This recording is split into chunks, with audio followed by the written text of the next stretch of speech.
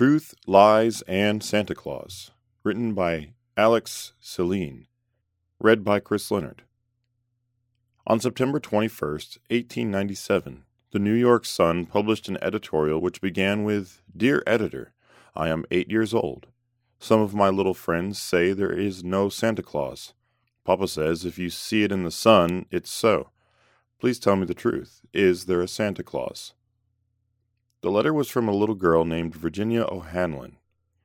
What was the response? Quote, "Virginia, your little friends are wrong." End quote. The editorial continued with a celebration of the concept of Santa Claus before ending with "No Santa Claus. Thank God, he lives and lives forever.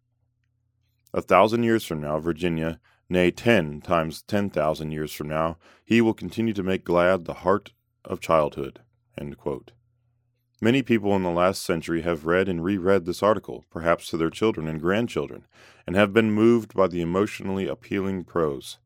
Yet, we should consider if emotions are a trustworthy guide to follow, especially when we are entrusted with the responsibility of teaching young children to become God-fearing adults.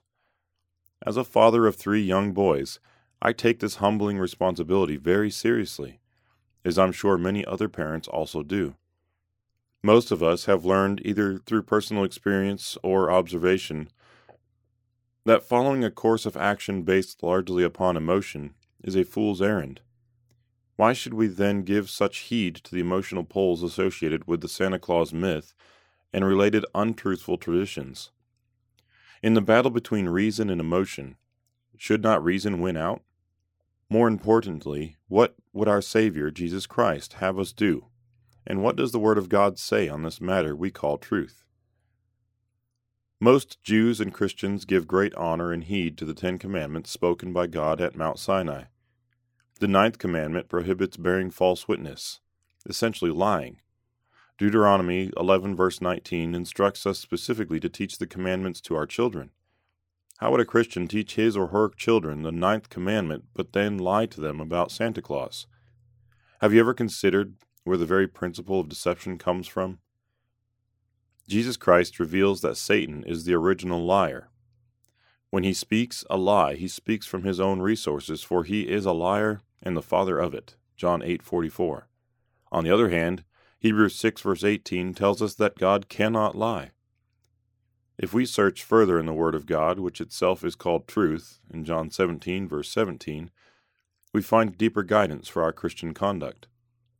John 4:23. But the hour is coming, and now is, when the true worshippers will worship the Father in spirit and truth, for the Father is seeking such to worship him. God is spirit, and those who worship him must worship in spirit and truth. This principle that God must be worshipped in spirit and truth is so important to Jesus Christ that he repeats it twice. Are we willing to worship God in such fashion by rejecting all falsehoods that have found themselves a part of our religious life? Let's consider the 9th commandment and the importance of not mingling truth and falsehood in spiritual life as we read what are among Jesus Christ's final words in the Bible. Revelation 22 verse 13. I am the Alpha and the Omega, the beginning and the end, the first and the last. Blessed are those who do his commandments, that they may have the right to the tree of life, and may enter through the gates into the city.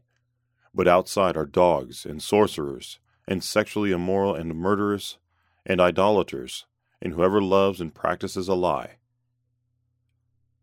Notice that our Savior clearly marks 2 categories of people. We would never want to fall into the second one, of those people who both love and practice lies.